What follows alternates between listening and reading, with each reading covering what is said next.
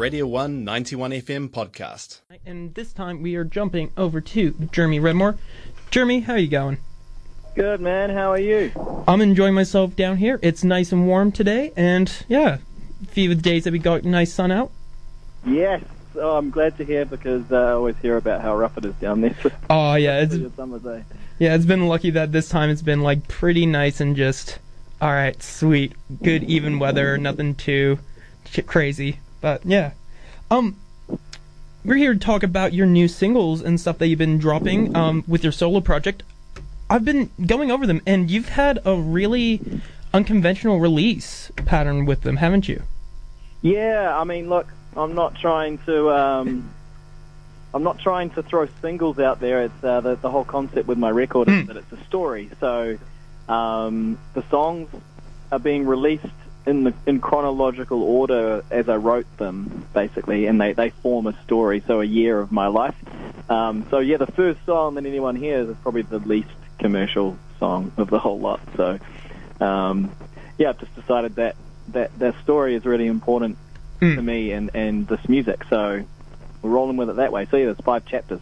Yeah, because they're all been, like you said, you have sorted them out chronologically, but they're labeled as Day 1, Day 21. Is that naming way, at least, that you presented them, like, during the days that you wrote them? Yeah, pretty much. Or if they're not the days that I wrote them, they're about those days. So, for example, there's a song that's out in this chapter called One Amongst a Thousand that I didn't write 3 weeks into the story, but I wrote it a little bit later on about that, writing about some notes that I had written at the time in my journal. So they basically capture a moment in that journey. So there's Day 1, Day 21, and then there's going to be Day 60, 180, and 365. Okay. The whole year. I've never really thought of, like, you've definitely thought about how time has related to your writing in this situation, haven't you?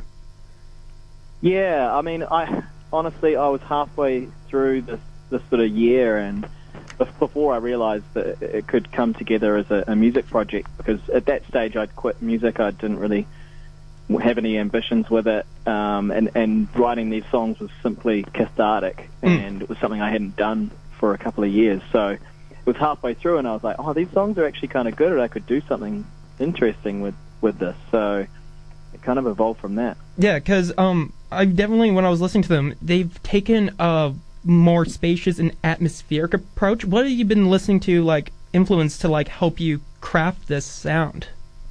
Yeah, I mean, when I was in the studio working on it, it was very much emotion over any kind of hooks or anything like that. It was basically like, how do we get the right emotions here? And at the time I listened to a lot of women artists. It was, like, big at the time was, Phoebe Bridgers, Julian Baker, Angel Olsen, Agnes Obel, really cinematic kind of sort of stuff, Sharon Van Etten. Yeah. And then the kind of really beautiful, expressive stuff like Benjamin Clementine. I just loved how he will take time. He won't play to a click track. He'll make sure that it's got that expression. So there's songs in there which are just either recorded live or just for free. And so that was a big influence as well. Yeah, because hearing that is, like, it's always nice having something that's well balanced against that, almost that vastness of sound, and it's just come out really well. But one of the things is, like you said, you had to get these out, write it. What made you, like, more or less choose to release in this time period? Because, like, we're coming close to the end of the decade, and now you've just dropped these. What was that thinking process? Dude, it was just like I felt like I couldn't get to the end of the year and feel like it had been a successful year if I hadn't put music out. So it's probably the wrong time to release it in terms of a commercial project. But yeah. I just needed to get music out, otherwise I was going to go crazy because I've been sitting on these songs all year. So yeah, who knows how it's all going to go, but at this stage in my career, it's about just putting music out there in the sense of trying to get people who really connect to it rather than any kind of commercial mainstream success. So any timing is cool. Yeah, and just, like, pretty much avoiding that. It's like, you know what, let's just put these out, see how they go. I've made this project now. Yeah, and the fact that it's being released over the course of 4 months means that there's, in theory, plenty of time for people to discover it, listen back, and look forward to more of the story unfolding. Yeah, very almost. The sound definitely relates to like that cinematic of time, like that passage. And Thank you. Yeah. One of the things that is also happening, especially for next year for you, you are playing with your band, Midnight Youth, opening for My Chemical Romance.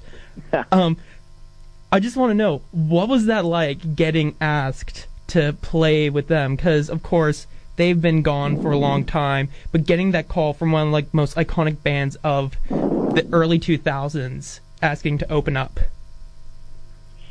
Oh well, it was all pretty unexpected because I think that My Chem broke up around the same time as my old band Midnight Youth. So, I had no idea they were going to be playing a show, and we didn't. Yeah, I don't know.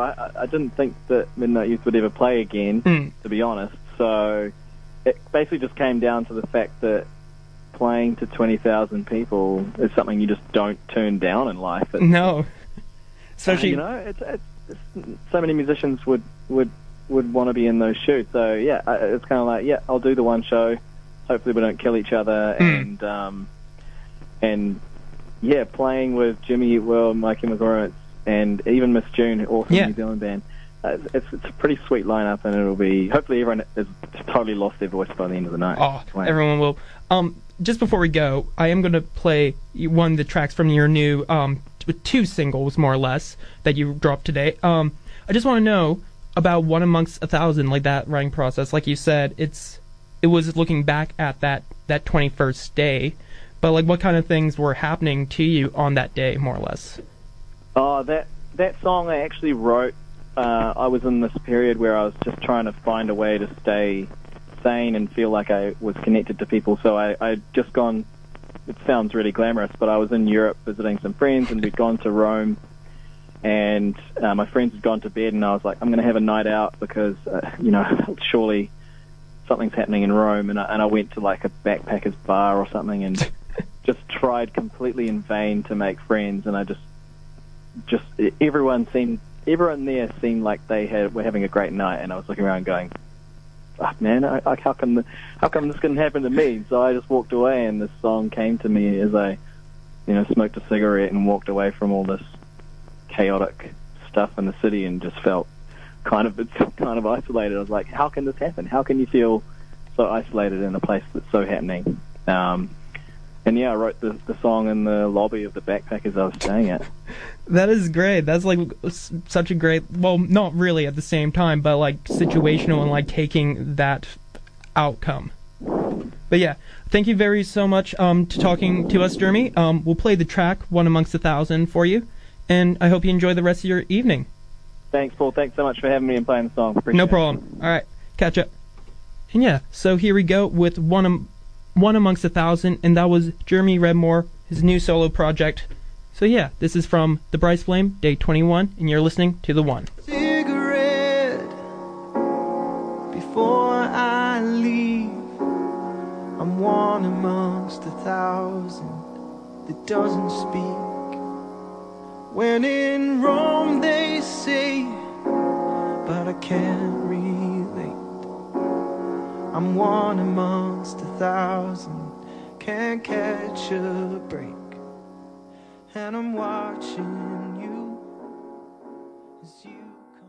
That was a Radio 1 91 FM podcast. You can find more at r1.co.nz or wherever quality content is found.